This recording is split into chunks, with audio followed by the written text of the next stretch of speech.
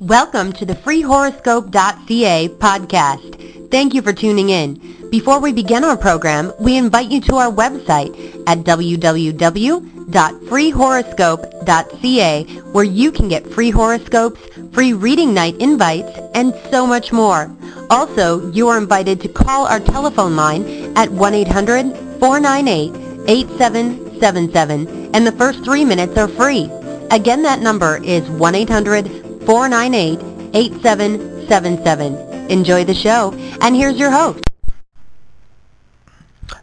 Venus retrograde. This time of the year, everybody inquires about upcoming relationships, career, and financial potentials for 2004. What about major planetary aspects and events taking place in the year? Take advantage of the following to plan for your year ahead. During the period of May 17th through June 29th, 2004, Venus enters retrograde. Venus is the planet of love. Reflecting and revising the loving principle is important. Affection is stagnant and inwardly expressed. This is not the time to start dating or getting married. If you're paying for an expensive matchmaking or dating service, this would be an ideal time to freeze your membership. However, it is an excellent time to review and refresh a current relationship. Since Venus rules money, logically, revenue is earned through work. During a Venus retrograde, the October through November 2002, retrograde, a building manager was hired to manage a building in exchange for a free apartment. This manager not only embarked on a new job, but also a new residence.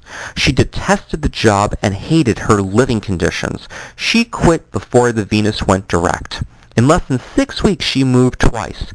I wonder about the third place she moved to immediately thereafter. It is recommended to place any hold, any major actions, decisions, or embarking any new ventures on this retrograde. From a work standpoint, never ever start a new job whatsoever on a Venus retrograde. The job will not be liked, and a better job often becomes available after the retrograde. The level of appreciation is unexpressed, and the job duties may not be liked. Worse, they may not have been stated directly from the beginning. Since Venus rules beauty, plastic surgery is not recommended. During the Venus retrograde of January 1989, a client underwent a rhinoplasty, a nose job. Though she did like the doctor, she did not like the results. She had her nose redone. Also, another client nurse assisted in an operating room when a certain male singer underwent rhinoplasty and 2 other procedures. This performer is notorious for having too much plastic surgery to the point of going overboard. Upon checking the dates, it too landed on a Venus retrograde. However, it certainly justifies why this person has and probably will always undergo the knife multiple times. Venus's pleasure principle is not at all the least fullest. Social events are complete busts on a retrograde.